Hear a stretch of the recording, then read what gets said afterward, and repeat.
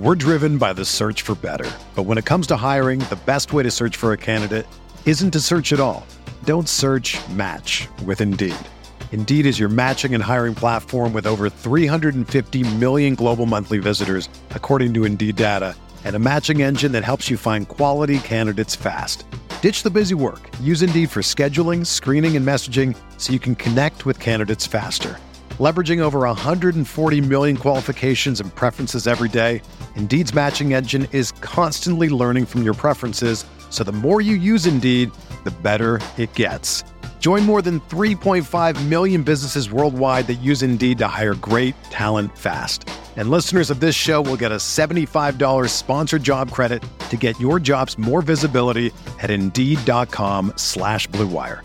Just go to Indeed.com/Blue Wire right now and support our show by saying that you heard about Indeed on this podcast. That's Indeed.com/Blue Wire. Terms and conditions apply. Need to hire? You need Indeed.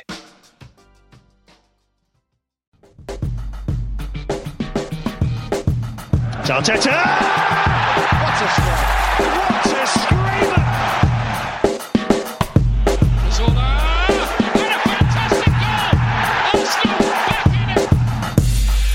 And here's Limpar, lines it up, finds the net.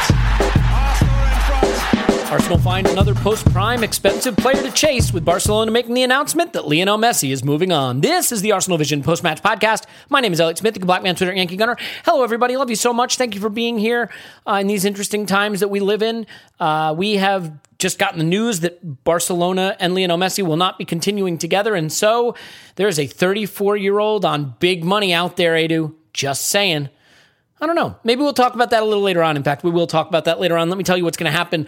Clive and I are going to discuss the Granit Xhaka signing and the ramifications for that with our squad and our business and what will happen from there. And then Tim and Paul will come on and they will discuss Lionel Messi and what he will bring to Arsenal, but also where the squad stands with the window starting to tick down, the impending season, whether Arteta has the support behind the scenes that he needs, and a couple other odds and ends. So a full, fun podcast ahead for you. Hope you enjoy it. I do want to let you know that Bukayo Saka is back in training. Love seeing the images of him, and Brandon has come up with a really fun icon to represent what Bukayo Saka means to us, our star boy chili pepper, and you can find that in our shop at avpodcastshop.com if you want to go there and check it out. So that's available now. Over on the Patreon side of things, our Fantasy Premier League is renewed and ready to go. So if you're a patron, definitely get in there and play, or don't, by the way. Either is fine with me, but it is time to dispense with the nonsense and get started. Clive's on Twitter at ClivePFC. Hello, Clive. Hello. All right, Clive, let's dive right into it, because I want to see if you can get me super frustrated in, let's say, I'll put 2 minutes on the clock and see if you're able to do it. Tell me why now, in the cold light of day, the Xhaka thing. It is interesting. I'll just say this, Clive. Like, there is a cycle, and the cycle is news breaks and people have their honest reaction, and then their reaction starts to mutate as they either try to shoehorn it into their worldview for the negative or for the positive. I feel like when this came out, people were like, "Nah, it's not real. It's posturing with Roma." Then when it happened, people were like, "This doesn't make sense. I don't understand it." But already I'm starting to see that phenomenon of like, well, actually, maybe it's only 1 + 1. And really, like, we could have felt that we needed, and like, don't get me wrong. I'm not trying to dismiss people who are supporting it, because everybody is entitled to their view. But I do feel like I'm starting to see some mutation, some retconning of this to start to create those justifications. So have you reached the justification phase of your processing of this yet? Oh, yeah, I love to justify stupidity. Well, great. So let's go, fire away. Well, it's more like, under justification, it's more like, okay, what are they trying to do here? Right? So let's talk about football first. And when I look at Arsenal and the way Arsenal play, that left foot on the left-hand side and shifting the ball, it's become so dominant. It's very hard to picture a replacement. Even players that I like a lot more than Xhaka, I couldn't see him in our team, because he's got quite a unique playing profile. He's got a unique tactical profile. And the best Granit Xhaka that we've seen at Arsenal has been in the last 7 months. And he went to Euros and he killed it at the Euros as well. I mean, he looked like one of the best centre mids in that competition against the very best teams. So let's just talk about that. So from an Arsenal point of view, Xhaka and Partey is okay. The problem is we haven't seen enough of them for long enough due to Partey's dodgy thigh muscles, etc. So there's a part of me, the fan part of me wants to see a bit more speed and a bit more protection and a bit more variation of passing, because I've watched Granit Xhaka for 5-6 years. So I'm just like, I'm all right with it. He's done some bad things that really annoyed me. It cost us Champions League places. And he's also carried the dressing room for many, many months at a time. So I'm a little bit bored of it. I've seen it. But when I look at it holistically across the whole team, I don't think that's a big problem, having a very good centre midfield partnership compared to other problems I see in the backup goalkeeper position, where we haven't got the player. The right-back situation, where I feel we have a huge development opportunity. And the striker situation, where we have people blocking people because we can't move them on. Those things are problems. Do you know what I mean? Yeah. And those things are problems that are beyond, we all agree, Elliot, didn't we? There's no point in debating. We can see it. We can watch it. If this team is going anywhere, we have to sort out what's happening with our forward areas and our overpaid, aged people just sitting there. And we've got the right back. I'm telling you, it's become more important than I realised after the weekend when I went to the game.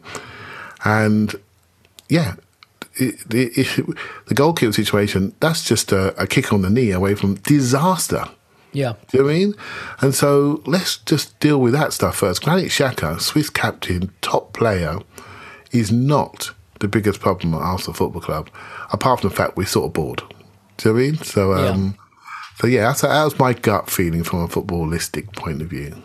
I hear you. And I mean, I guess the issue for me, so let's separate two issues, because the one thing that I think it is fair as a fan to do is have the thing you want, right? Like as a fan.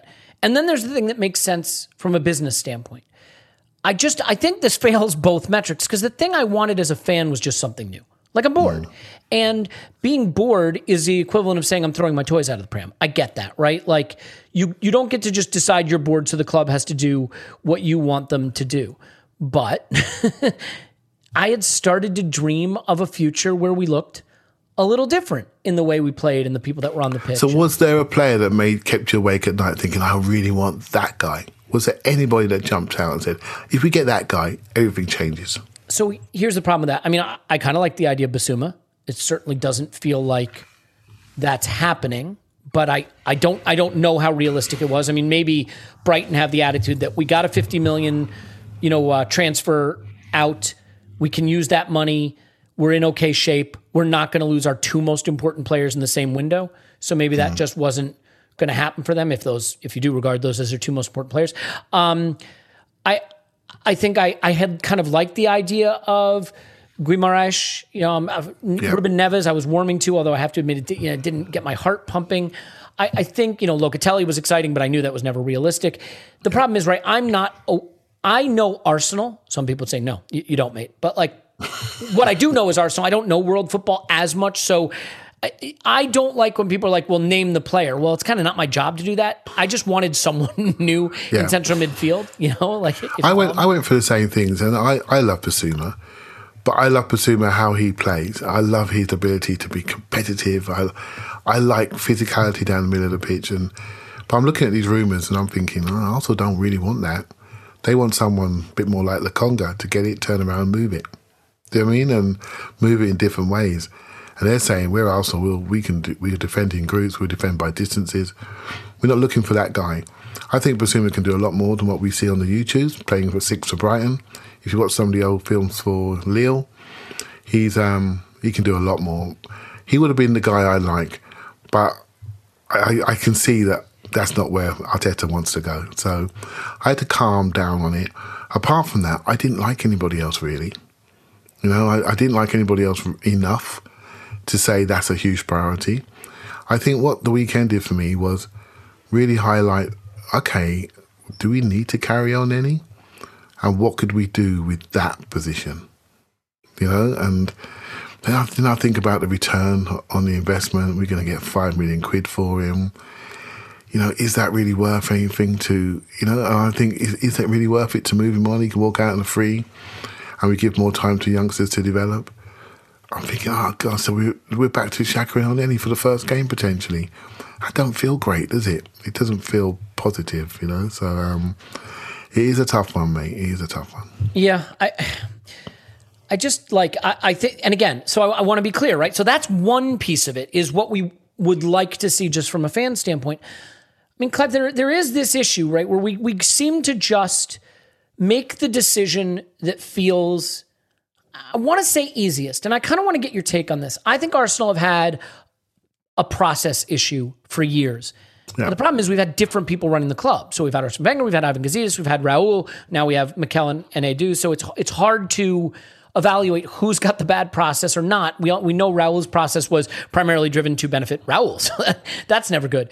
But we look at how we wind up with a Kolasinac who we can't shift, or a Cedric who we can't shift, or a Willian who we can't shift, or an Aubameyang we're kind of worried about, or an Ozil who we couldn't shift, and we didn't sell Ramsey for money, and we didn't sell Alexis for money, and we wind up in these situations. It looks like we're probably not going to move Lacazette or Aubameyang for money. Both of those players will probably leave Arsenal for free, and Xhaka now will leave Arsenal almost certainly for free, is my guess. And you can't keep doing these things and keep looking back and saying, how could we have known? It reminds me of the meme, the meme where the guy shoots the guy in the chair and then says, like, how could so-and-so have done this? Have you ever seen that meme? The kids will know what I'm talking about. Guy points a gun at someone in the chair, shoots him, and then says, how could the transfer market have done this to us? Like, eventually, at some point, you're the one doing it to yourself. So don't you think there's just a little bit of a sense of, if Arsenal had taken the $15 million from Maitland-Niles last season, or been willing to sell Eddie Nketiah, or moved Ramsey or Ozil or Alexis, or not signed Aubameyang, or not bought Willian, and I realized, okay, Elliot, we get it. We made mistakes. We did some good things too. All clubs do that. I know. But I think we make a very certain type of mistake repeatedly. And at some point, something has to explain why we're a mid-table club right now. So don't you worry that we're going to be in another situation where Xhaka's turning 32. We couldn't move him on. He's on 130 grand a week. And we're like, he feels like Kolasinac or Willian or, one of those situations.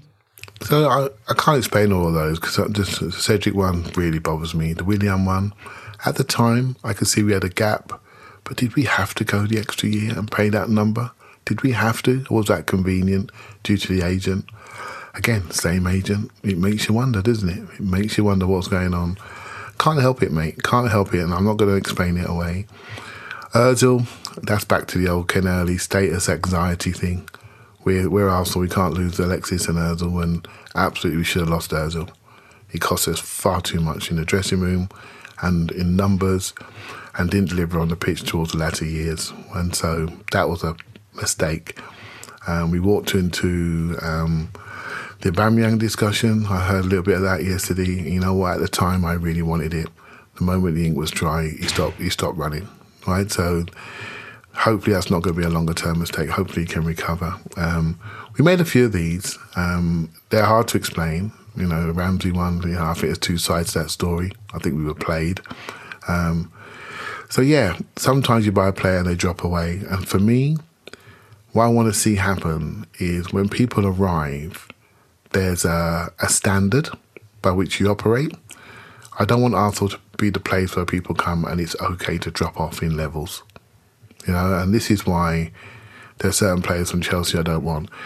And there's a reason for that, right? So if you're at a workplace, I used to work for a big investment bank, and there were 2 or 3 competitors, and we all knew who was number 1, number 2, number 3. And when you go from 1 to, say, Goldman's, that was number 1, everyone knew Goldman was number 1. So when you went to Goldman's, you had to turn it on because it was Goldman's. Mm-hmm. But if you went to another one of the top 5, for example, there's same money, same environment, same suit, same nice brogues, but they're not Goldman's.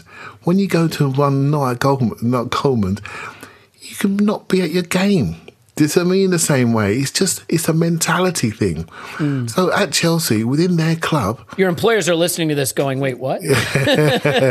This was many years ago.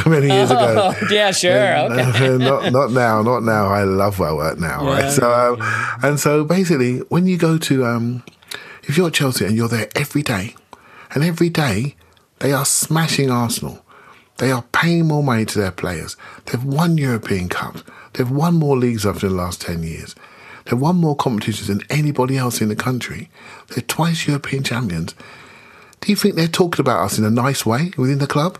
So when their players leave and go to Arsenal, it's like, oh, okay, I've got to go to Arsenal now. I mean, I don't want that shit, mate. I don't want that. I don't want that. You have to build up your club, build up your mentality, build your standards. And when people walk through the door, you got to do something. You can't just bowl around.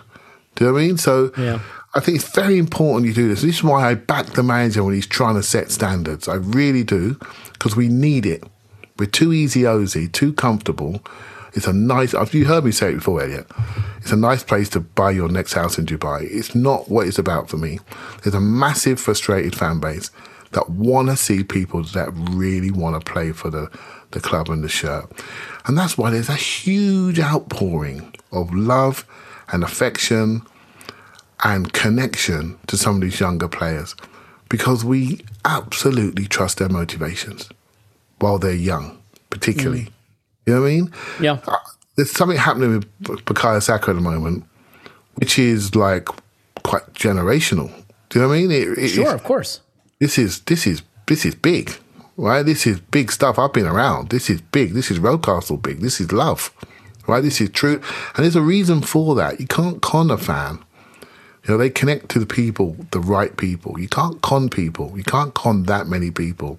When a person and a player is good and his motivations are correct, we like them. And I want to see more of those type of people in the club. And I quite like the direction that we're heading. But I'm afraid, Elliot, you're absolutely right to raise those names. They're still hanging around like luggage in our minds, if not all in the building. And they are actually making us mistrust the club. Yeah. And I guess it does come down to then, like, what if we, and I want to say something to people that think like I'm being negative or, you know, why does everything have to be bad? Like, if we can't identify the mistakes we're making and correct them, then we can't get to where we want to go. So I don't view it as negative, identifying mistakes. I view it as a part of the process of trying to say, there's a place we all want to go together as Arsenal fans. We may not all have the same idea of how to get there. You may not even want to analyze transfer business or contracts and things like that, and that's totally fine too. I regard this as a mistake, an avoidable mistake with Xhaka. And I look at a player who I say, you know what? This guy's turning 29 years old. We can't sell him right now on $100,000 a week with 2 years left. We are now going to potentially be trying to sell him at 30 years old on $130,000 a week with 3 years left. The presumption should be that won't happen.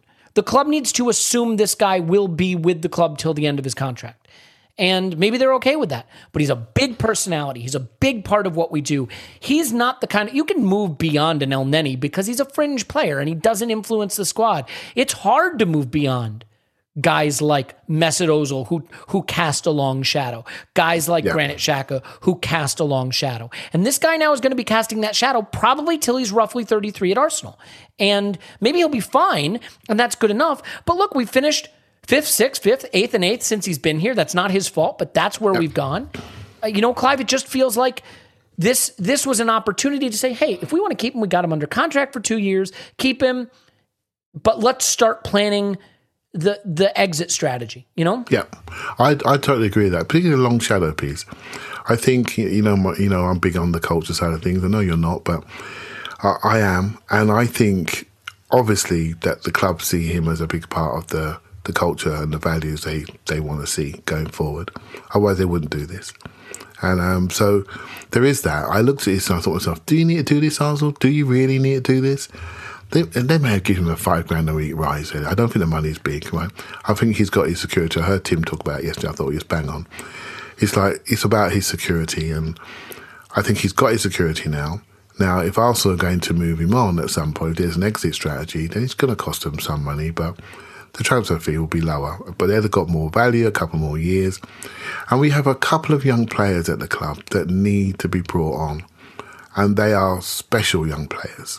Like really special young players, and I think they're going to be training with this guy. They're going to be, and he's a proper footballer, a proper leader, a proper mentor. these two young players I'm talking about are Miguel Aziz and Charlie Patino, who is a Granit Xhaka clone, right? He is somebody that plays at the base of midfield, left-footed centre mid. Used to be a 10. He come from Luton Town, so I've known this player for many, many years. I know when he got moved over to Arsenal. I know the people involved. And basically, there's some people saying he's one of the best talents ever to walk through the doors at Hale End, right? So when you have a player potentially like that around the corner and he's already 6 foot strutting around, I'm not saying he's going to be in the team in 2 minutes' time. He could be 2 years away.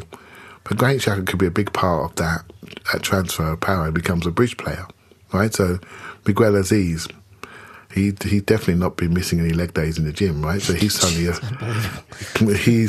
he's suddenly appeared, right? I was talking to someone the other day on Twitter. I think it's some guy, Hayland guy on Twitter, and we were talking about him. And he's just, everyone knows about this guy. He's playing for England. He's killing it. He's absolutely killing it. Like Patino, the only England fast track. They are top young players, both in the centre mid area. Now we've got a situation where we've got a bridge there. And I'm not saying I would do this. I wanted Basuma. I wanted to cover all of my fears that I see when I watch Arsenal Football Club.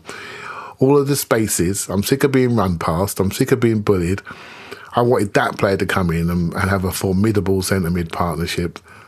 That makes me feel good, right? But I look at it and think, okay, this is where we are. If this is where we are, I've got to accept it. But I'm not going to accept the situation we have at right back and up front and the goalkeeper, because that's not acceptable. And so I can just about wear it, even though I don't particularly love it. That makes sense. Yeah, it just also feels like there's a little bit of a disconnect. Like, you look at what Villa did, and I actually think the Ings deal is a bad deal for Villa, but they knew they were selling Grealish. They went and got Buendia right away before he could wind up somewhere else. That's the guy they wanted. They went and got Leon Bailey, whatever, I don't know. Yep. And then they got Danny Ings. That's their business, done. They're $100 million spent, and they have a plan and they enacted it. And I think the thing I'm worried about, Mikel Arteta's in his first coaching job. He's manager. He has all this weight on his shoulders. Does he understand how to play? I mean, Raul once said, and I'm not saying we want to make Raul the guy you listen to, but I think he's right about this, that if you are making your summer transfer plan when the window opens, you're already too late. He was saying in an interview, he said, in January, we already know what we're going to do the next summer. Yeah. I absolutely do not get the sense that that is particularly in play at Arsenal. And I realize that the window gives you what it gives you. You can't decide what other clubs should do. But let's say there's 38 games this season, Clive, plus 4 cup games. Let's say we get 4 cup games. That feels like a reasonable average, right? Could be more, could be less. So you're talking about 38 games plus 4, 42 games. How many minutes is Aziz going to get, Balogun going to get, Willock going to get, Maitland-Niles going to get, Nketiah going to get? They're not getting minutes, so do something with them. How many minutes? You start to look at what the season ahead is going to bring, and at a minimum, we should be sorting the fringe players out. We should be making some moves, because we know we don't have the minutes to offer. This isn't a situation where those guys are going to have 6 Europa League games to start. I have to stop you there, young man. Well, I am stopping. So I stopped myself. You're not my real dad. Well, do you think the club has not been offering these people out? Everyone knows who we want to sell. Everyone knows who we want to sell. We can all write them down on a piece of paper right now. We got Torreira, we got Klasnic, we got Bellerin. I guess what I'm saying is you may have to make some compromises. You may have to decide that, we had a $15 million offer for Maitland-Niles last summer, but we're going to have to take 10 this summer. That was last summer. Right, no, what I'm saying, we may have to take 10 now, and we may have to take, But those offers are not arrived yet. They're not going to arrive until late on. They're just not. I haven't seen a situation where Arsenal have turned anything down. I read about the 22 mil Joe Willock thing. That's an interesting one, because I wonder where the player is on that. I wonder if he's thinking, I want to stay. I'm wondering. So that number seems reasonable to me, although I'd like 22 plus add-ons to 25, but that's just me. That number feels reasonable. And no messing he's the first one, because he's the best one. Right, he's the one that's... it turns out it's easier to sell the guys that are more in demand. Aston Villa's not going to have a hard time selling Jack Grealish. We don't have a Jack Grealish to sell. You don't have a Jack Grealish to sell. It's an easy plan when you know 100 million's around the corner. You keep it quiet amongst yourselves. You start to buy the players you need to fill the slots. Then you sell the guy. So they got 3 players. Well, they might have got may have got a bit more money. I don't think they're great deals. But I think they could afford to go to those numbers because they knew they had a number coming in, right? So they don't care about it because he's a youth player, didn't cost them 10 pence, and they've sold him, at the right time for them, and they can progress on. So fair play to them. We haven't got that. We can't even sell the Premier League Player of the Month. Do you know what I mean? We can't sell him, and so it's a challenge. But I think there've been rumours. I think we are going to move some people on. I just can't guarantee it in this crazy market, right? And I do feel towards the end of the transfer window, I think it's going to be incredibly revealing about who's got money, who hasn't, what these prices look like. I'm actually glad we haven't done things too soon in some respects, even though it's not great for planning, because I want to see what this market looks like. Like I said to you earlier, you're going to find out which clubs abroad have really got nothing in their fridge. We're gonna find out. So I do wonder then, I mean, if you feel like there's still a lot more to be learned, and maybe this can be sort of as we start to wrap up, one thing that I wonder is if Arsenal have maybe been a little naive in what they've done with Xhaka, not to row it back to that, but just in terms of like, if you think this window could get pretty frenetic and pretty crazy towards the tail end, isn't it always worth buying yourself some time?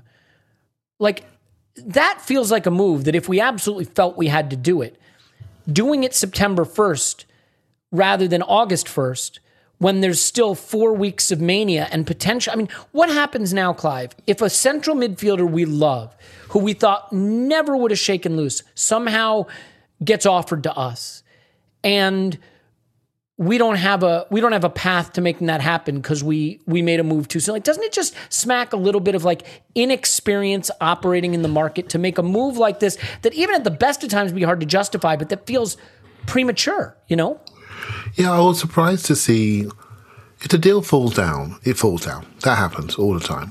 And why should Jose come along and take a good player like that for like 15 million quid or 50 million euros? No way. I think Arsenal got to hold their ground. They didn't want. I don't think there was a desperate move to move him on. I think there was something that was agreed historically when Arteta came along. He said, "Look, stay with me for a year and a half, and then when you can go in this summer, 2 years to go. If you want a different challenge, as long as we get value, off you go." They didn't get value. Sit down. What do you want to do? Actually, you know what? I want to stay. Okay. Let's make you feel valued. We'll give you a small lift and we'll extend your contract because we want you to feel like you're part of the plan. Now, again, going back to work again, I work on 6 monthly increments. Every time I get a contract, I feel really good. I feel really committed. But you earn it. I mean, I presume you're good at what you do because you seem like a pretty smart and effective guy from what I can tell. I mean, I don't know, maybe not. But like, isn't there also just a sense of, I have a hard time with the precedent of like Granit Xhaka, who we regard as like pretty good, maybe a little bit representative of some of the middling kind of existence we've had the last few years. When Granit Xhaka can say, if you want me to stay, I need a raise on the contract that I still have 2 years left to run till I'm 31 years old. Like, it just, player power is one thing when it's Thierry Henry exerting it or Patrick Vieira exerting it or Cesc Fabregas exerting it. When it's Granit Xhaka at 29 years old exerting it, I just don't know what you're doing at that point. Like, there's got to be an ability for the club to say, hey, give us a few more weeks to see what's happening in this window. We will get this sorted out. Yeah, maybe. I'm not sure if he's actually signed yet because I sort of agree with that. Maybe we'll see what happens at the end of the window, then get him to sign. But I've also shown a commitment towards him, so that'll be that. It is a strange one. Put it this way, I was ready to move on, but I didn't really, apart from Basuma, I didn't really have a strong direction to move on with. And even Basuma wasn't a perfect fit. So I look at this and say to myself, okay, there's a list of things that are bigger problems in this, and I do worry about the culture side of things. I must admit, I'd like to see the culture move, and when you have people that have got a bigger influence on the old culture, it's time to move on. It's like a new page. I want you to turn a new page, but a lot of people say special things about him, and he's the best trainer of the club. He's the true leader of the club. And Elliot, I'll be straight with you. When you're in the stadium, he is okay. He's not hated. He is not hated. A lot of people appreciate what he does. Sometimes you can get in a bit of a vacuum on the mistakes. Obviously, we analyse games a lot and we podcast them every single week, and we can really analyse this guy. But when you see him playing for Switzerland, and when you see how the club reacted to him at the weekend, there is another side to this coin. You know, there's a lot of people that really appreciate what he does. My issue with him has been, why has it taken 5 years to finally find the right partner for him? You know, that's been my issue, you know. And if you invest in someone like him, make sure you surround him with something that allows him to show what he can be. And I think we've finally done it now. And it's like, why has it taken so long? That's the sort of stuff that really bothers me, you know. Yeah, and again, I don't regard Granit Xhaka as a bad player. I'm not sure I regard him as the level I'd like. Of course, I mean, you're not going to have the level you'd like at every position all across the pitch, and we may not be able to recruit that player right now. Can we go into the season with Granit Xhaka and be fine? Sure. He did have 2 years left on his deal, and so there's a part of me that says we were in a perfect position to do nothing if we wanted to do nothing. Yeah. And, you know, if he is this monumental leader who's committed to the club in the way that, you know, it's often said, and maybe that is the case, then you'd like to think he's the kind of guy who also would understand, you know, we have you under contract the next 2 years. You know, we weren't able to find that buyer this summer. We're still thrilled you're here. Let's all get our heads down and get back to work. I don't think you have to get the pen and paper out and be like, okay, time to give you more money. But let's finish with this then. I mean, it is the situation now that we're within touching distance of the new season. The window does extend till the end of the month, so that obviously creates a little bit of a disconnect, I think, sometimes in our level of impatience, because we have an impatience with the impending season coming, but the window still has quite a bit of time, and I think a lot of things to shake loose and start moving. I would assume that you would say that at this point right now, if the business we've done is the business we're doing, that you would not regard that as sufficient. And let's just assume some keeper comes in. But even assuming that, presumably you would say, for a team that finished 8th consecutive seasons and with Partey being out for who knows what, that's just not going to cut it, is it? No, it's not. And there's rumours of the Onana thing coming back to the forefront, even if Arsenal maybe need to shelve that for a year, go for him in January, get somebody, you know, like a loan keeper for this year with more experience, and go for the guy that really can help us. And after watching us doing build-up at the weekend, we need a goalkeeper that understands what he's doing with his feet, because Leno can't do it. I've seen enough, right? So we absolutely need to focus on the right back space. We do. It's much like Xhaka. It took us 5 years to find his partner. Let's not spend £50 million on centre-back and give him Daffy Duck on the right-hand side, right? That can't work. That can't work. We need to fix that. We really need to fix it. Invest in your talent by surrounding them with talent to play with. Attacking mid, we're one light, but we got some blockers there, right? We got Willian, we got Lacazette, we got Eddie. Those three need to go, and then we can look at that space. And then we have the hard question about what is the Arsenal centre forward going to look like in between Balogun and, let's just say, Aubameyang. And these things are more important than the centre midfielder we were just talking about. More important. So I think this is a key moment that we really address these situations, because if we want to be who we want to be, this is the time to change those areas, because whatever we say, whatever we talk about, there are clubs that are moving with real authority, with really big numbers, and we need to compete with them, and we are not going to compete with them with those slots the way they are at the moment. We're just not, you know, and so we need to grow up about it. But in a strange way, Granit Xhaka can compete them with Thomas Partey. It's what we're doing behind them. So we've lifted the floor with Lokonga. The Elneny one, I'm up for a debate about that one. I think we can do something there. I really think we can, to increase the quality of that unit. But we've got some work to do at centre forward, mate. We really do. And the attacking midfielder, it's really important. It really is. I was going to fish off, but in terms of increasing the quality of that unit, is there something about Elneny's unit that you want to increase the quality of? No. You meant that differently. You meant the midfield unit. Did. Okay, my bad. I thought this was a Manscaped ad. Sorry, it's fine, because that's where we're headed anyway, buddy. Okay, well, this gives me the perfect opportunity to say, if you want to increase the quality of your unit, the best way to do it is to show it off. Get rid of all that hair that's blocking its beauty. And that unit could be male, could be female, could be whatever it wants. You hear Clive hitting the mute button as fast as humanly possible so he can pretend like he's not a part of this. But he did give me the perfect way to throw into it. So I'm going to take it. You know, if you throw somebody a lifeline, grab hold of it. Arsenal, if someone wants to throw you a lifeline and like buy Willian, you take it. And if someone wants to help you better shave your privates, you take it. You go to manscaped.com, you use promo code ArsenalVision, get 20% off and free shipping. You know, it's funny. So, like, people on Twitter will literally come up to me and be like, oh, I hated those advertisements, couldn't believe it, but you know what? I bought one and like, yeah, man, the thing's awesome. I love it. And that's my point, right? All I'm trying to say is you can hate these advertisements. Believe me, I get it. But you are going to shave a part of your body, and you can do it with a good tool or a bad tool. The weed whacker for ears and nose, the lawnmower for chest, sideburns, eyebrows, and of course your privates. And I'm not even reading the advertisement they gave me. This is supposed to be Space Month for some reason, so I'm supposed to make a Uranus joke, and I'm not doing it. Even though I made a unit joke, so I don't know. Maybe it's 6 of one, half dozen of the other. But you know what? What's not 6 of one, half dozen of the other? The quality of the Lawnmower 4.0, immense battery life. Skin safe technology, never cuts, never pulls, never gives you the abrasions. It has the contact charging. It's wet dry, so you use it in the shower. Just get it. I mean, at some point, get it just to shut me up. But the important thing is its quality. We're really proud to have them part of the show. The good company. They're connected to the Testicular Cancer Society, and you know, anybody that's fighting for good causes, as we talked about earlier in the show, is someone we want to be associated with. So there you go. ArsenalVision.com promo code. ArsenalVision.com will get you to our podcast. Manscaped.com will get you to them, and promo code ArsenalVision will get you 20% off free worldwide shipping. Clive, is that enough of that?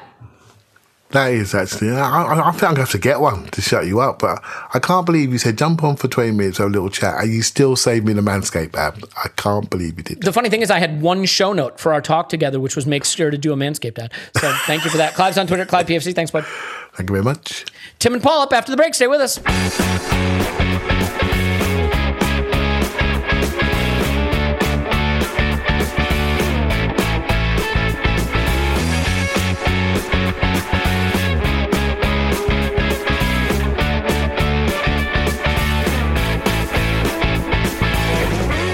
Okay, we're back, and now we can talk about the most pressing issues in football.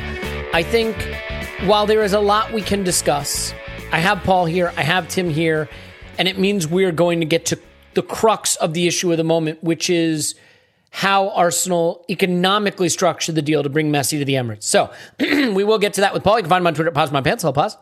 Woohoo! And Tim, you can find him on Twitter at Roberto. Hello, Tim. Hello there. Hello there, indeed. So I do just want to say really quickly, I'm sure by this point people saw it on social media or an email or whatever. Due to COVID, we did cancel Football Fest in Las Vegas, and I am obviously heartbroken. I was looking forward to it immensely to see everybody. I know there were over 300 of you that were booked, and it just breaks my heart. It was a decision that between the Win and Blue Wire and ourselves, we felt we had to take due to COVID circumstances and masking coming back and even some hints at possible shutdowns, and just could not take the risk beyond that. There comes a point where you're doing something that you want to do in spite of all the evidence suggesting you need to do something else. So whatever anybody's view on this is, the outcome is terrible. And having lost the Orlando trip to see Arsenal and meet everybody there, and now having lost this one, yeah, I'm ready for this all to be over with. But so if you are listening and you were looking forward to it, please know that we will have something else planned in the future. And if you're listening and we're sad that you weren't going to be able to go, maybe the next one will be more available to you. So we definitely will look forward to do that. And I will tell you that what we are going to do is something that's even more important, which is our annual fundraiser for the Arsenal Foundation is going to kick off next week in connection with the start of the season. We'll run for the month. There'll be more details on that as they come along. We're going to talk to someone really central to the project at the Arsenal Foundation on Monday. So I hope you'll join us for that and give generously when we announce it. Anyway, so let's dive in. What do you say, guys? The Messi thing, just really, really quickly, Paul, like there's still every possibility that this is posturing with Barcelona trying to get La Liga to blink, and they may in fact blink, but it means we find ourselves at a very strange moment in football. I think basically if you look at who could go get Lionel Messi, it's PSG. I don't know if there's even a number 2 club, maybe Manchester City. I mean, Manchester United, like, I don't know, they could sell stock or so, however they make money. But But this really is a weird situation with Lionel Messi. There is no contract that makes sense for signing Lionel Messi, but that's not why you do it. How do you think this resolves? Well, Messi's basically received most of Barca's money over the last 15 years. His next contract, I think he was writing it up, that they just have to give them all of their money, plus any more money banks will loan them. So I think he just buys the club. I mean, he pretty much has sucked everything out of the club with his contracts over the years. Great footballer that he is. They've been living on the never. It's been a bit crazy. And now it's Messi K on club. It's all his. Clever. Did you come up with that? Yeah, I did. Clever. Look, I don't like. I think it's posturing. La Liga don't want to lose Messi. On the other hand, none of the scenarios work. So, but where else? Where else does he go? We were just chatting beforehand, and Tim has an interesting take around FFP, so I'll leave that to him. But like, there are things that are possible and not possible anymore. It's interesting that this is the year, right? It's the second summer of COVID. It's after the ESL thing, which was related to why did ESL happen in the middle of these two summers? Because of COVID. Like, the model's broken. Everything's broken financially. Players running down contracts. Will future contracts be like players looking at running down their contracts? The idea is that you have more negotiating power. Well, that's true. But like, there actually should be an entire readjustment as to what the wages are lower. Fees should be lower. Everything should be lower.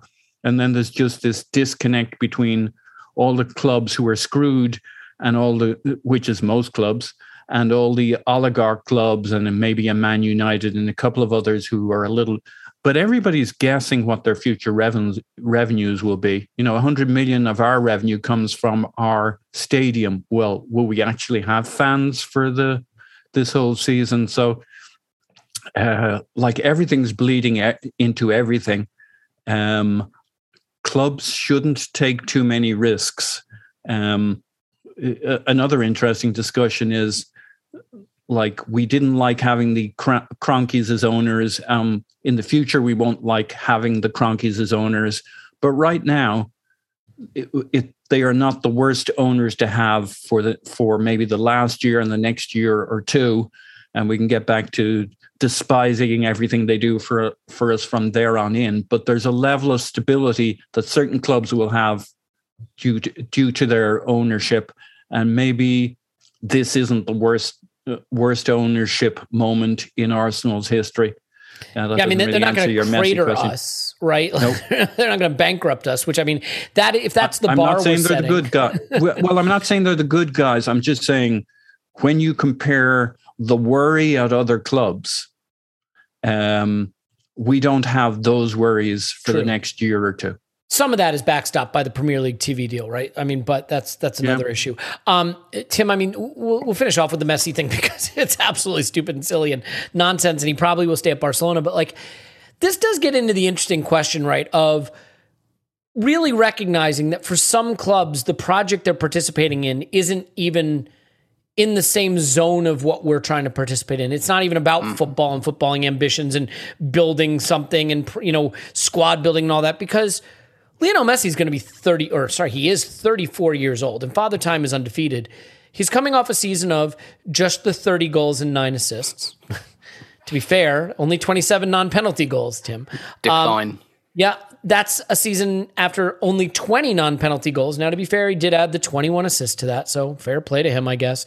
But, like, I know this could sound hilarious, but, like, his NPXG, his non-penalty XG, is 0.58, 0.48. His non-penalty XG plus XA is 0.9, 0.96. Messi has gone from being the greatest player we've ever heard of, who can do things that no one has ever done, period, ever, to just being the best player in the game, but maybe not head and shoulders above the next guy. So to be clear, Lionel Messi, still the best player playing football today, but now where the competition is at least closing the gap to that. Yeah. I mean, there's got to be a point where you talk about £1 billion for a guy who's 34. Like, you're not even engaging in a football project at that point anymore, are you? No. I think to contextualize those numbers a little bit, that this is a terrible Barcelona team. Like, he hasn't got Xavi and Iniesta giving them the ball anymore. Doesn't have Luis Suarez, which I think is a bone of contention, quite frankly. Yeah, doesn't have Neymar. Like, this is a terror. Like, without him, you know, I wonder if Barca will finish in the top 4 in La Liga, to be honest. So, like, I think that provides some context. I think there's two really interesting things going on here which are interlinked, and you guys have gone into like the politics of, are they grandstanding with La Liga, and we know that it's coming, that Barca will say this is why we need the Super League and all of this. But I think there's something interesting that's sort of wider for football. I think the Venn diagram of clubs that can afford Messi but can make it work within FFP is vanishingly small. And I know people will laugh at that and say, FFP, and I get that, but it exists to an extent, right?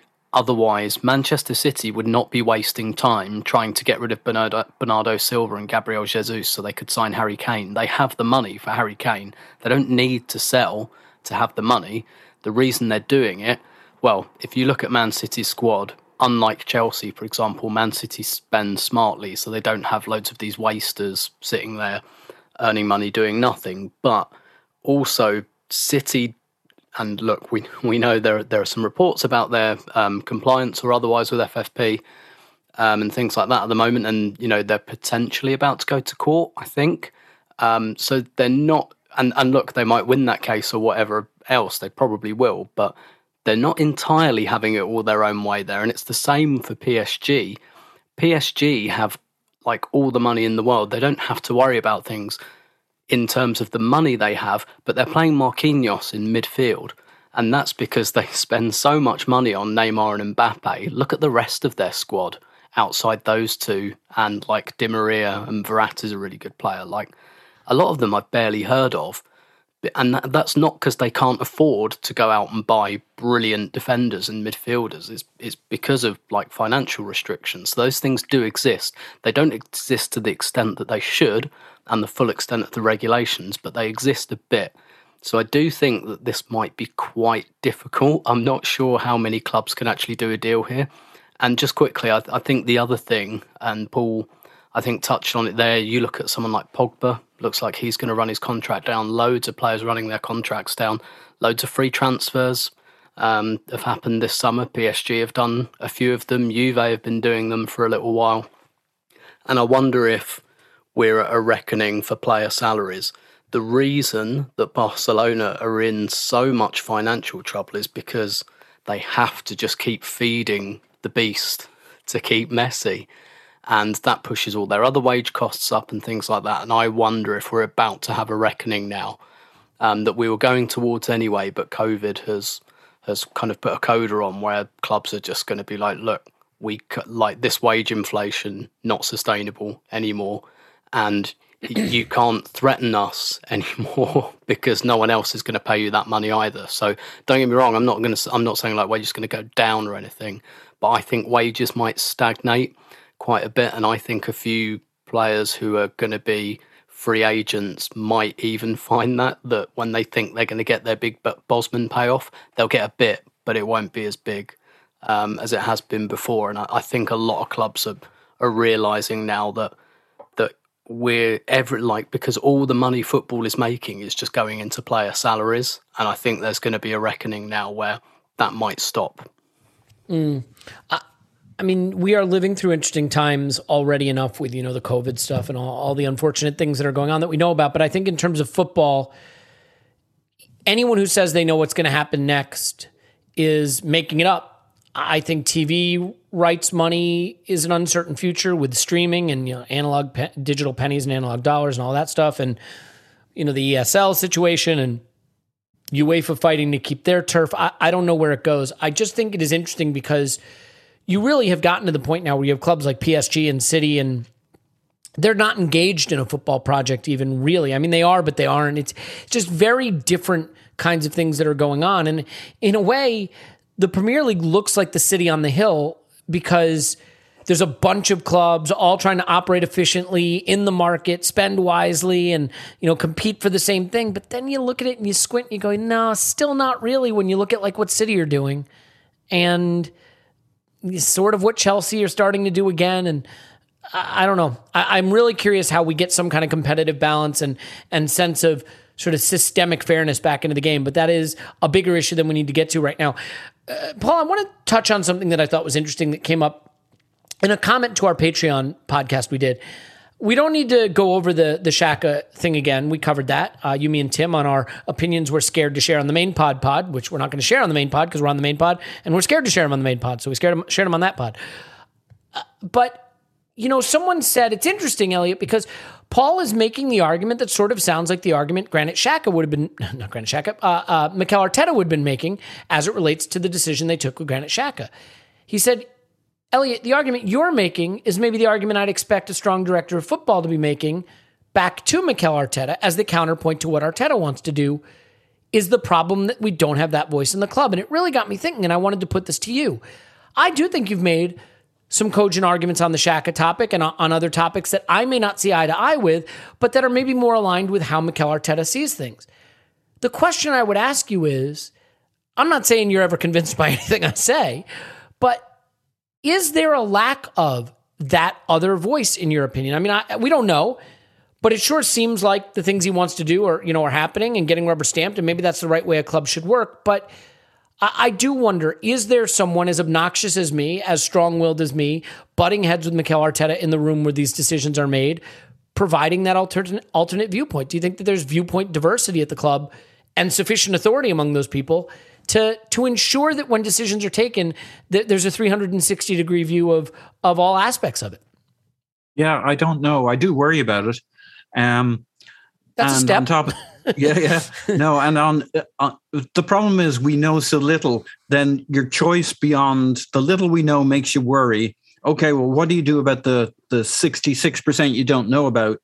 Then you project, how could things work out? That's generally what I spend my time working on, because you've got the other side of it. How could things go even worse than the 33% we can see covered? So I'm like, we got a guy for how can things go really tits up.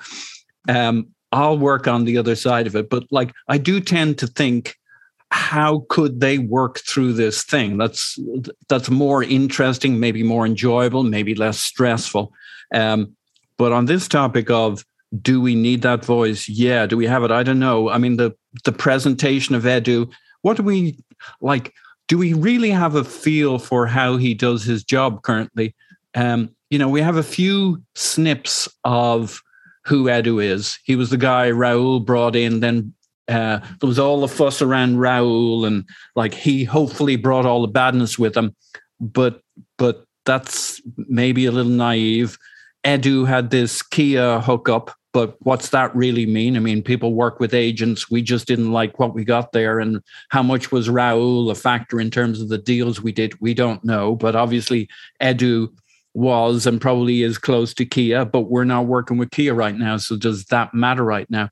If Edu has a good vision, if he is a strong personality, that's great. But we haven't seen much of that. On the other hand, we haven't seen much of anything so far. He's kind of had a bit of a summer last summer, which was theoretically Edu's first summer, but it was dominated by Raul as a personality. If you're looking for a strong personality with a voice, Raul was your man. But he's no longer here for a reason. And I think part of my take on Raul is, I don't know if he did anything truly dodgy, or the Cronkies just didn't know what the fuck he was up to half the time, and he was pulling lots of interesting shit in terms of deals, not necessarily dodgy and illegal. It's just like every time they caught up to what Raul had actually agreed to, and he is from Barcelona, and he did do the Messi transaction. And all of the politics and all of the deals within deals and agreements within agreements, I would suspect that the major issue with Raul was not that there was something truly dodgy, but that they just, why do you bring in Tim Lewis to look over Raul and find out what's really going on? They wanted to look in all the cupboards. They didn't fire Hus Fahmy They kind of demoted him, though. And he was the kind of architect in chief of the creative deals. And by creative, it's hiding the money into the future, making it somebody else's problem. And the Cronkies were just like, Jesus Christ, every time we find out what actually went down and what actually was agreed to and was actually promised, and we look through the layers of stuff, they're like, this is no way to run a railway, basically. Just don't look under the bed is basically the message, right? We cleaned our room. Just don't look under the bed. Well, then they find out there's another bed in another room and there's another house. I think that's the problem with Raul. So like, I don't think you could even judge Edu necessarily on last summer. So here we are, his first summer, but the whole marketing of Edu is him and Arteta are on the same page from last year because they needed to kind of get realignment. I think it's all PR, which is not to say that Edu is good or terrible. I have no idea if he's any good. He's got no real track record in this kind of a job with this kind of a club doing this kind of job. It's a good start. And we didn't fire all our scouts, but we kind of did. And we pivoted to video and data. We just lost Sarah Rudd, who's headed up and was the originator of one of the originators of the Stats DNA organization for data within Arsenal. Now she's gone. That's not necessarily a bad thing. There's just so many. Who knows? Yeah. Mm-hmm. Yeah. But it's not necessarily a good thing either. So we've gone away from scouting. Now we're back to hiring scouting, which seems very strange. We're out there hiring a new scouting network using a recruitment organization. I mean, you look at all that and the 33% you'd know would say, well, this doesn't feel very well run. Yeah. But the 66% we don't know. I don't know. Is he good, bad, indifferent? Is he on the same page as Mikel, or he's on it for now because now ain't the time to bring out the big kosh? Does he have a big kosh? Can we talk about those things on a podcast? I don't know. Prefer not to. You know, it is the case for me that I think one of the things we fall into the trap of doing sometimes is making the case for why a move is okay or why it is smart or why it can work. But then not saying, have we just made the edge case or have we made the majority case? Kind of reminds me, have either of you guys seen the movie The Other Guys? No. Okay. The Other Guys, a Will Ferrell and Mark Wahlberg movie where they're like, that's great. Cops. At least the first half of it. Yeah, the first half is great. Well, okay. So, and they're like the crappy cops, but the hot shot cops are Dwayne "The Rock" Johnson and Samuel L. Jackson. They're the hot shots. They're like the superstar cops that everybody's like enamored with, and they're like celebrity cops. And they're chasing these bad guys to the roof of a building, and they're chasing these jewelry thieves, and they get to the roof of the building. The jewelry thief guys like zip line to another building, and then cut the zip line. And The Rock looks at Samuel L. Jackson, and Samuel L. Jackson looks at The Rock, and they say, what are we going to do? What are we going to do? And they look down and go, aim for the bushes. And the music pumps, and they jump off the building, and they plummet to their death. And it's like, you don't see it coming. And it's hilarious. They're at the top of a building, and they're like, aim for the bushes. And they jump, and they just hit the pavement, and they die. And the reason I bring it up is because, like, aim for the bushes makes sense. There's a 2% chance the bushes will cushion your fall. There's a 98% chance you will smash your head on the pavement and die, which is exactly what happens to them. And I do wonder if, like, Arsenal aim for the bushes a lot. Willian can make sense if this happens. The Xhaka deal can make sense if that happens. And really all we're doing is keep aiming for the bushes and keep hitting the pavement. So... yeah, and I have a lot of sympathy for that view because I will definitely argue myself into a check. But as I said the last time, the problem is we've too many of them, right? You can give the manager his head in one or two situations, for example. But when you take a step back, there's just too many deals that are of that variety and not enough to feel like a Lokonga, right? Very well said, because no individual bad deal kills the club, but the aggregate does. I said this, I think, on the Arsblog Patreon pod earlier today, which is that, like, the 120 grand a week for Xhaka, the 100 and something grand a week for Willian, the 300 grand a week for Aubameyang, like, individually, each of those might be bad, but when you look at it and say, gosh, there's 500,000 pounds a week we could be doing something else with, when you say it that way, it starts to feel like it's not great. And you can look at somebody like Sven, just to wrap my side of it up. Sven Mislintat in their like the ace 23-year-old finder, but he got us a Lichtsteiner and a Socrates too, and an Aubameyang and a Mkhitaryan. Now, how much of that was him versus Edu and Raul saying, look, we want some of this too? But it is the mix. And the thing was, over time, we expected Sven to do a lot more Genduzis and a lot fewer Lichtsteiners.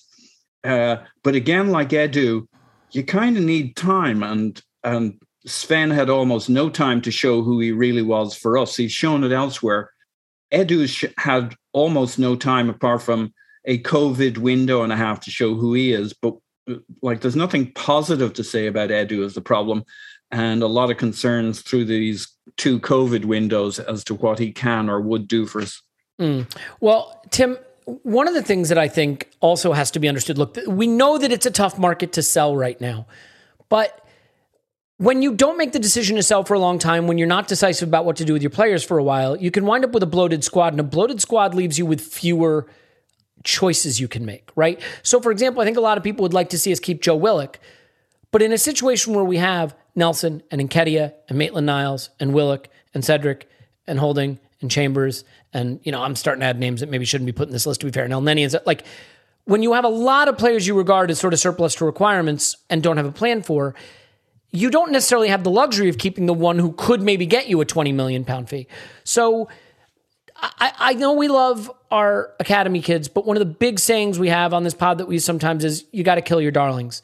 And Arsenal have seemingly only been willing to sell when selling is the blindingly obvious solution. So in order for us to start to get back on the right track, how important do you think it is for us to maybe take some economic outcomes that we view as suboptimal in order to trim the fat and get the squad less bloated so we have some optionality? Because when your squad is this bloated, you have no optionality, right? There's very, very few moves left that you can make.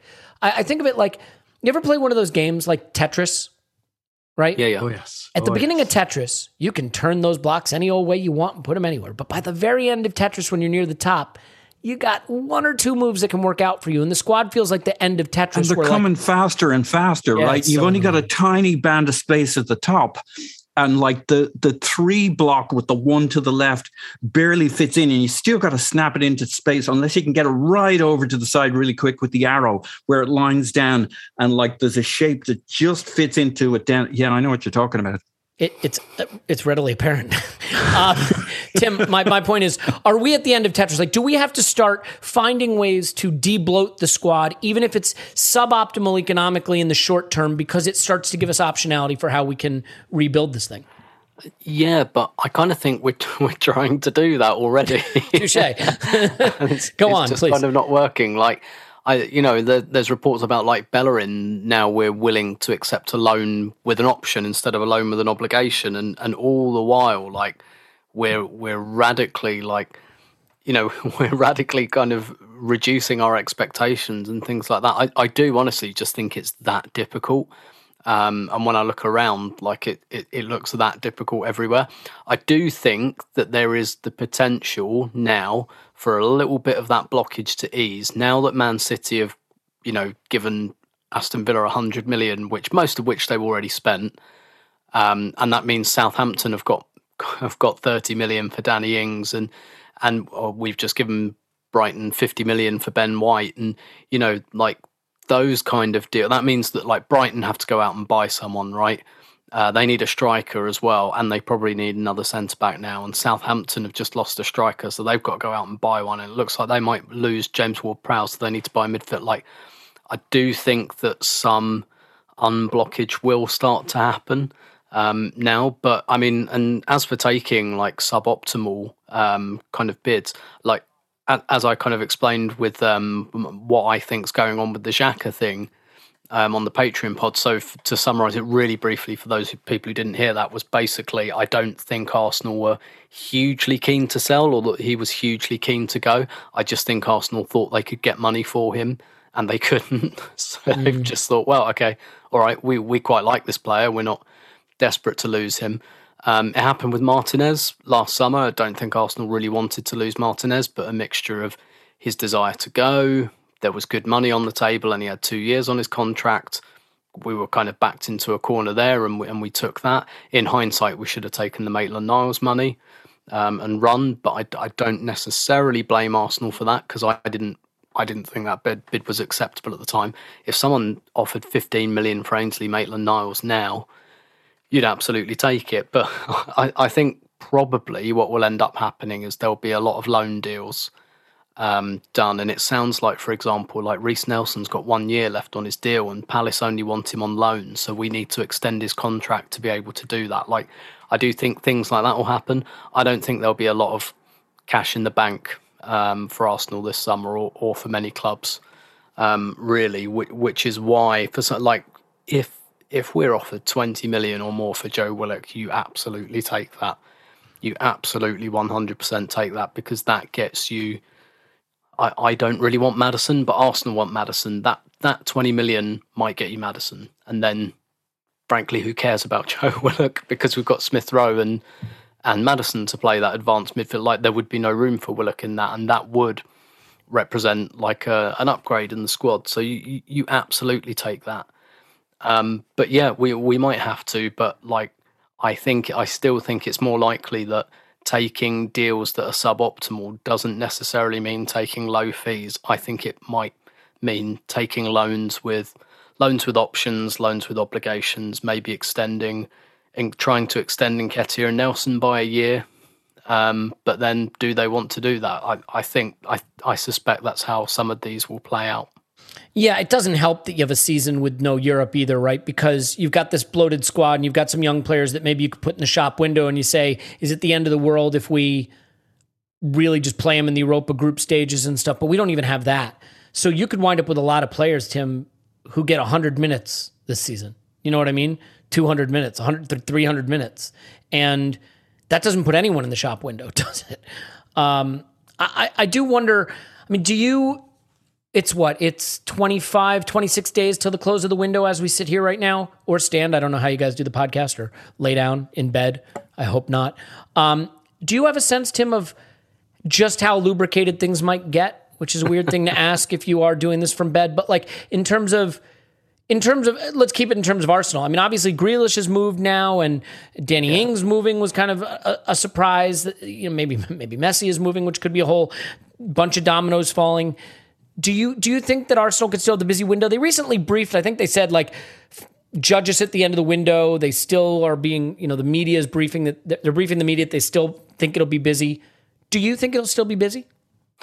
Let me give you a prediction. I think Arsenal will get Aaron Ramsdale.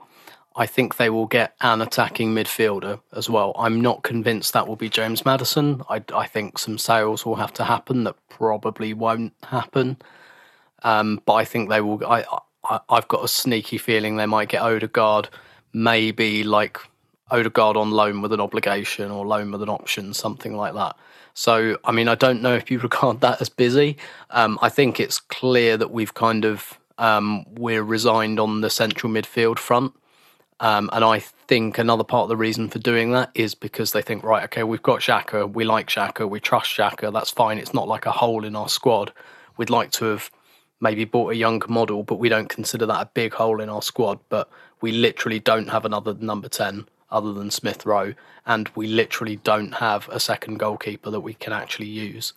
So I think what they probably thought is those are like absolute priorities. We have to get those done. So I do think those will get done. I think someone like Ramsdale's probably in the crosshairs, and again, they probably don't quite want to go to what Sheffield United want, so they might have to shift some weight first. But I think that Arsenal will do those two deals.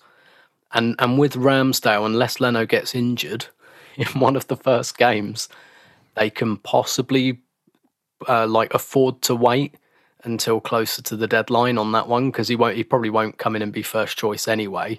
But if Leno does his knee on the first game of the season, I'm sure that deal will be done within 48 hours or something like that. So I reckon those are a couple of irons they've got in the fire. That's my prediction, and I guess my other prediction is Joe Willock will go to Newcastle.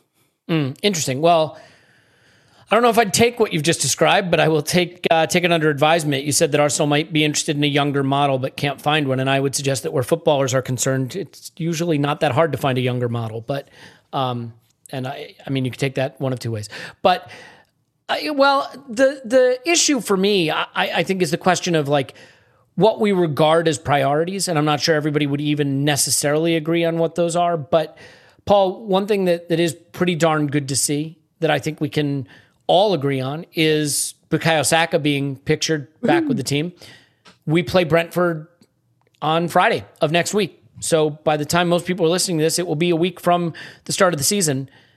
I've got to believe that this is too soon for Bukayo Saka to be involved, but maybe not. I really don't know what Mikel Arteta regards as sufficient practice time for a player that he has loved and has used excessively when he's been available. Do you have a sense of how important it is to have Bukayo back in the group? Just a smiling joy to behold, and certainly will lift the spirits, but how long we might have to wait before it's realistic to expect him to be involved? Yeah, it's great having him back. He just has a natural effervescence to him. He's a good presence even when he's not playing. I could see him being on the bench and not starting for this one to kind of get him back in the flow of things. But maybe he comes on for 20 minutes at the end and enjoys getting out there again. Hopefully in a positive situation there. But like, to add the sixth goal in a comfortable 6-0 victory. Okay. That's kind of how I pictured this Brentford thing going. But like, you can't drop Pepe at the moment, I don't think. He's been here all preseason, working hard, looking good, looking in shape. So he's a starter. Smith Rowe is... You've just tempted fate there, by the way, for Arteta to go hold my beer. Yeah. I dropped Pepe for Saka, but I agree with you, yeah. You could. Smith Rowe is a starter. Aubameyang and Lacazette probably going to start, both of them. So he has his starters, and I just don't think there's no reason to protect Bukayo Saka, but there's also no reason to rush him back in before he's like really got his feet on the ground and is ready to go. I think my sense of him is he's actually a very strong, balanced guy, relatively unflappable. And so I don't think he's got all the love that he would need and more from around him, from within the club. He's now in the club bubble, so all that stuff becomes less and less relevant. I think he'd be fine as soon as he's ready, but he needs a week or two to be ready. And the other guys have earned the start in many ways. So I could see him coming back into the team for the second, the third game, or certainly been on the, we don't have that much cover. We probably need him on the bench for the first game. And I think that's how it might be. Tim, do you have a sense of the importance of his reintroduction and the right timing to make it happen? I mean, the reason I think this is tricky, right, is ideally you'd love to be able to get Bukayo Saka into a game like Brentford, which I'm not saying it'll be easy. It almost certainly will not be easy. But then you go Chelsea and City. The guy hasn't been with you. He hasn't played at all. And throwing him back under those conditions don't seem ideal. Then you have, I think, an international break. I mean, maybe that's what you do. Maybe you go, 5 weeks of Saka just sort of training, but he's probably going to be off with England during that international break. I mean, how do you thread this needle, Tim? Because I don't know if introducing him too early is the right move, waiting until games that are so big and pressurized, waiting until all the way after an international break. There's no, it doesn't seem like a comfortable, easy option for where he should fit back in. No, but I tend to agree with Paul. I think he'll be on the bench against Brentford. I think he'll get the last 20 or 30 minutes with a view to him starting against Chelsea and Man City. I think I've said this many times. I think this is something fans worry about far more than players and coaches. This is just the reality of being a footballer now. You don't really get summers off and things like that. And I think thinking around periodization and things like that has changed. Like, look, it's not like absolutely ideal, but I would be absolutely shocked and amazed if Saka didn't start against Chelsea and City. I wouldn't be massively surprised if he started against Brentford. I don't think he will. I don't necessarily think he should. I think he'll definitely play a part in that game. And I just think, like, athletes, footballers these days, they're so highly tuned that they almost don't really need that much time off. I don't think, not as much as Like, because, back in the day when you actually had like 3 months off in the summer or a couple of months before you went back to pre-season training, like the reason players needed so long was because they went away and ate pie and chips and drank loads of pints, and they needed about 6 weeks to get back into shape. And that's just not really the reality anymore. I think he'll play. I'll give you a corollary, right? The Arsenal women players who are playing in Tokyo in the Olympics, like were playing in the Olympics a couple of days ago.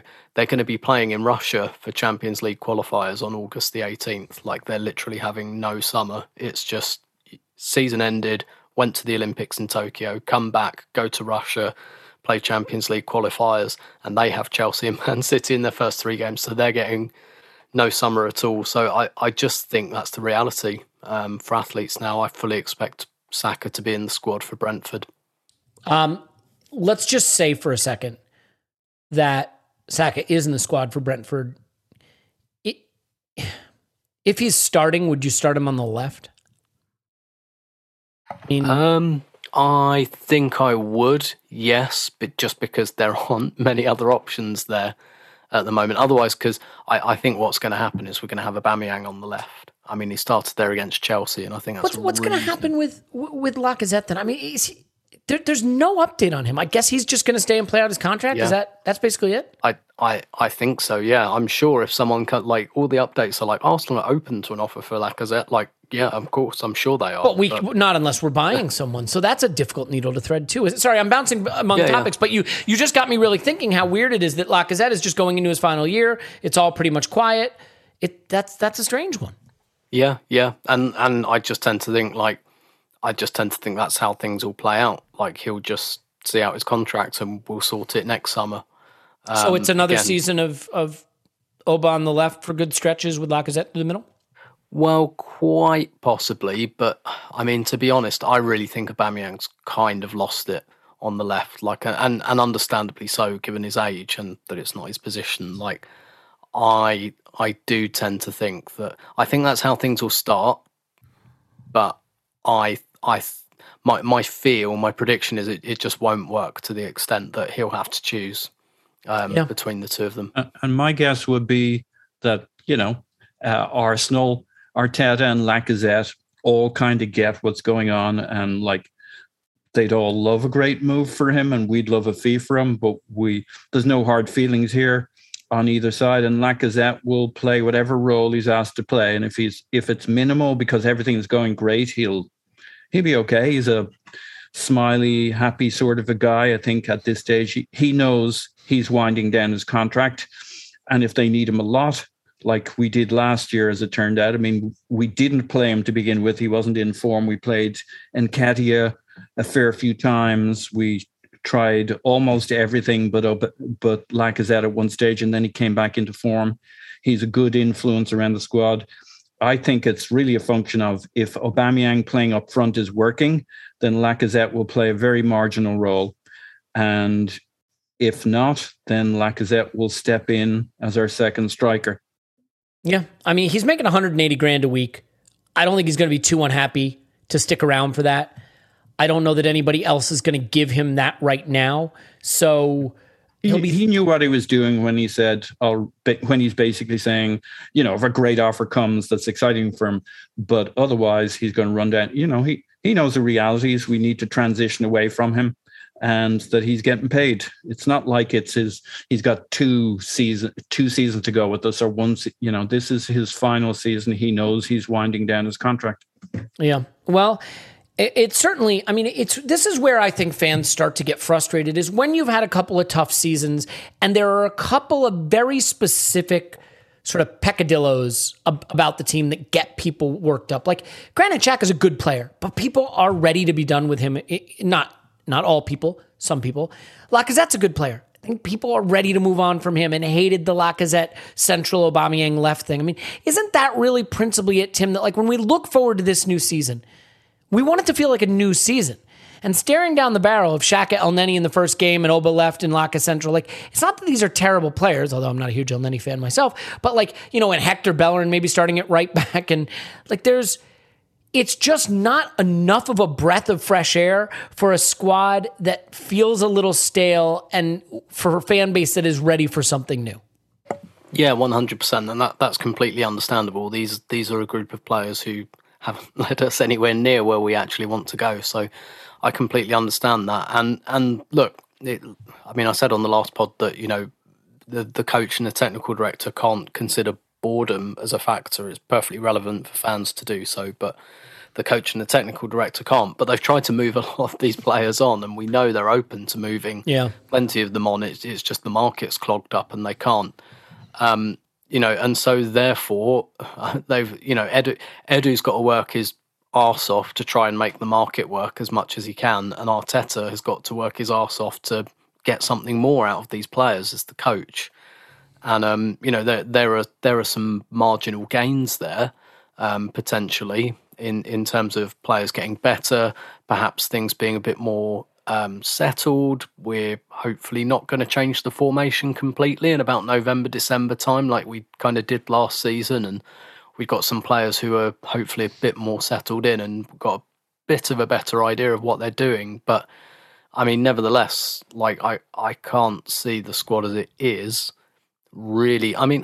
We were 6 points off of fourth last year, which isn't a great deal, especially considering where we were in about December.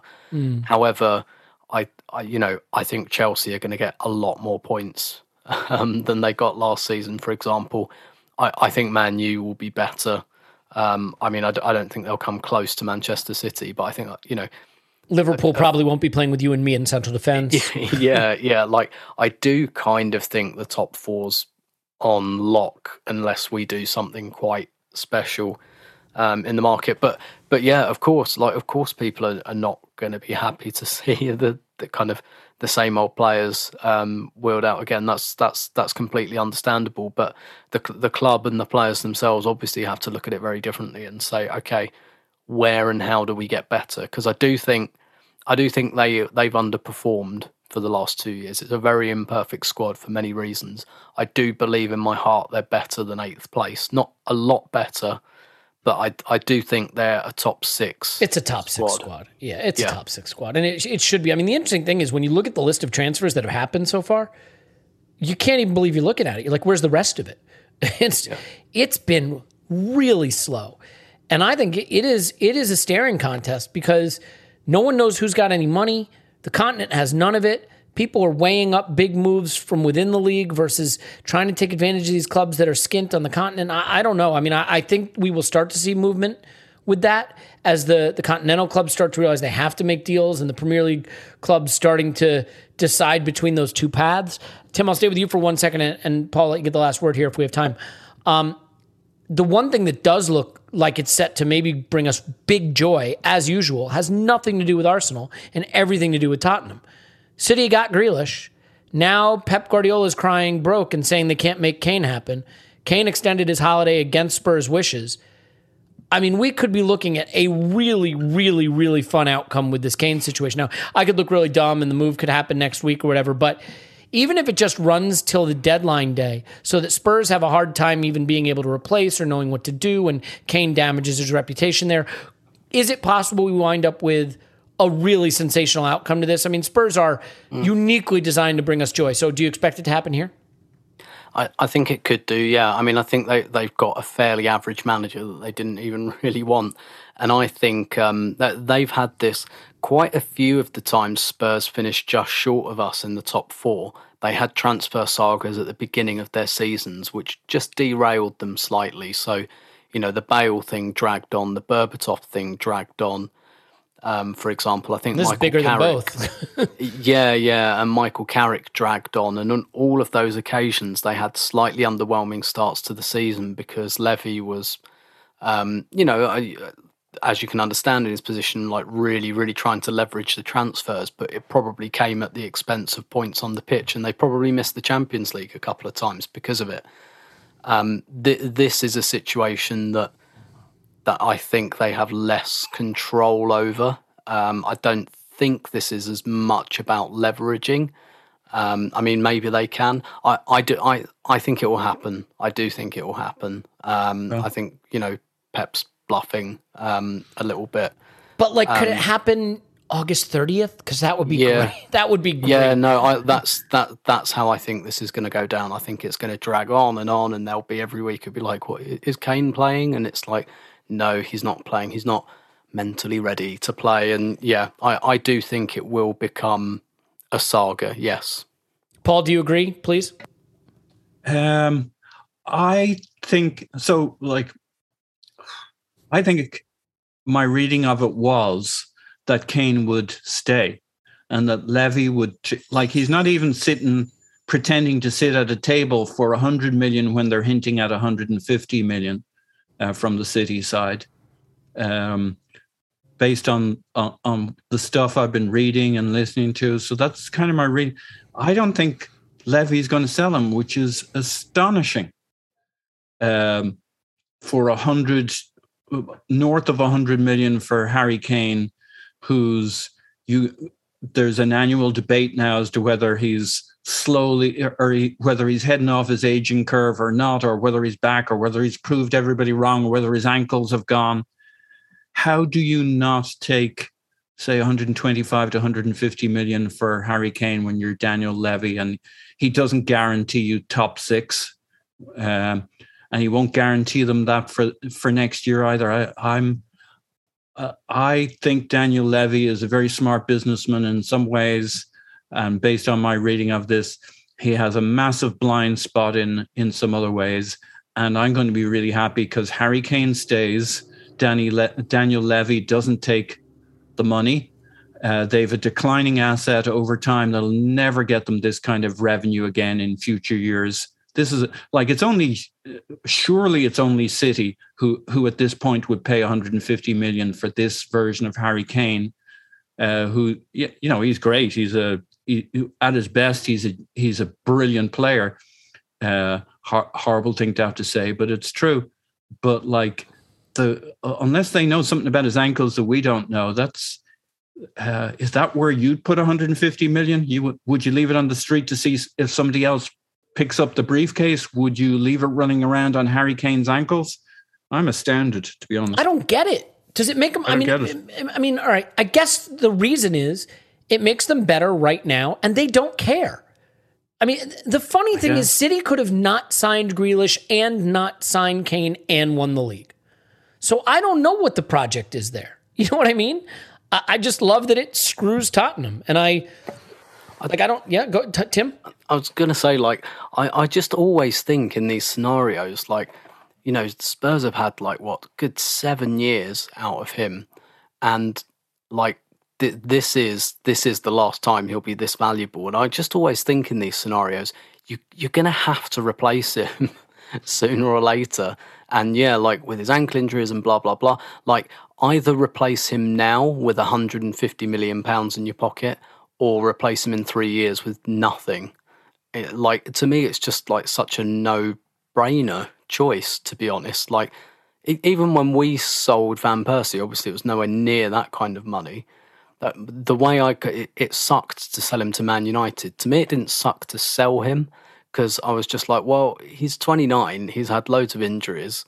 We're going to have to replace him one day. Like, every player needs to be replaced one day. So, and unless they're like 23, 24, like once they're past that 27, 28 age, I would always sell for ridiculous money. Yeah.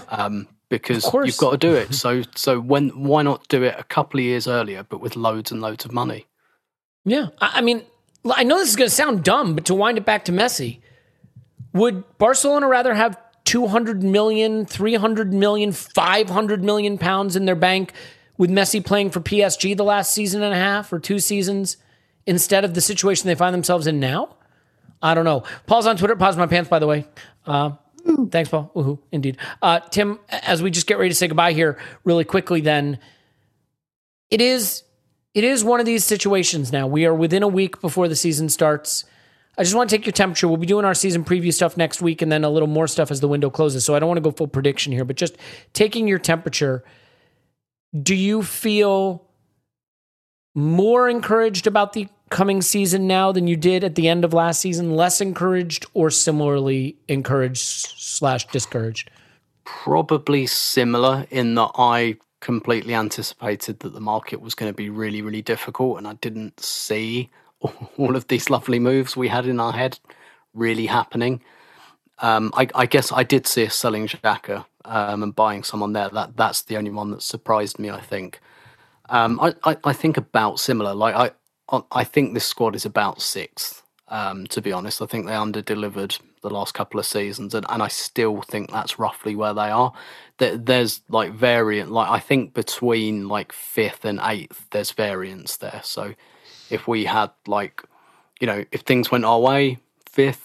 If things didn't go our way, eighth or ninth, or if like Leicester or Everton or someone has a really, really good season, like there's some jockeying in those positions. But I'm not, famous last words, I'm not that scared of Everton. I do think we'll finish above Spurs.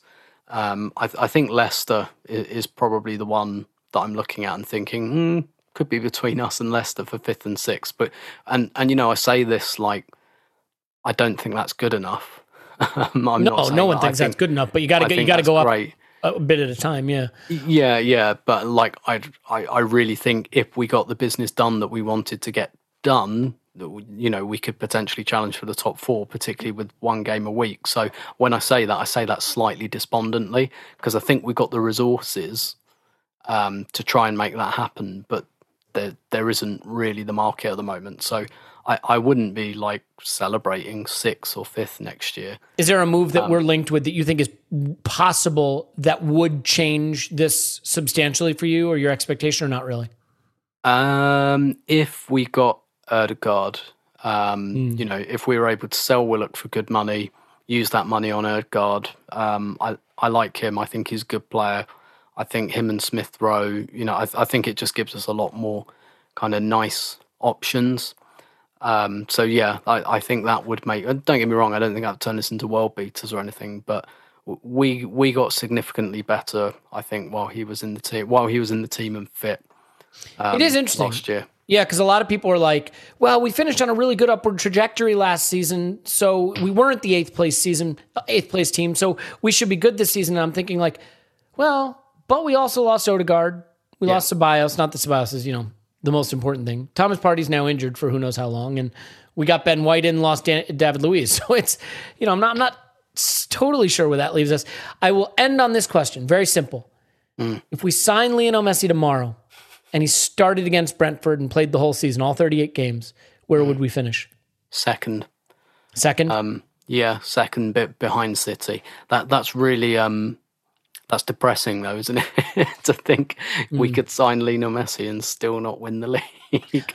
I mean, I think we'd finish second. I think we'd be, I think Chelsea will finish second next year, but I think that would take us over and above them and United. And probably Liverpool. I don't think it would take us above City at all. Well, that's what you got to do if you want to make Champions League football. Sign the greatest player in the history of the world. That's all it takes. Tim, I appreciate it. Tim's on Twitter. So, Roberto, thanks, man. My pleasure as always. Okay, so we will have all season previews type content next week, along with the announcement of our Arsenal Foundation fundraiser. And I am really, really excited to do that. We have Bukayo Saka stuff in the shop, by the way. Brandon came up with a cool idea. Tim, the star boy like emoji, like the curling star? And then how he's like the chili pepper? Yeah. So we took a chili pepper and turned it into the star boy emoji. It's really clever. Because the hard thing is you can't use their likeness, right? Like that, you're not allowed to do that. But you can use things that sum them up, and I thought that summed them up. Our chili star boy. So there you go. We got that on the site along with a bunch of other stuff. More than anything, we just love you for being here. Thank you for that. We will have our predictions coming up. We have our Fantasy Premier League re-signed for patrons. If you haven't gotten in, you need help doing that, just let me know. So that'll do it for today. But we play Spurs at the weekend, so I am sure there will be spicy takes to be had on Monday, and we hope we'll have you along for the ride then. We love you, and we'll talk to you after Arsenal 10's come new.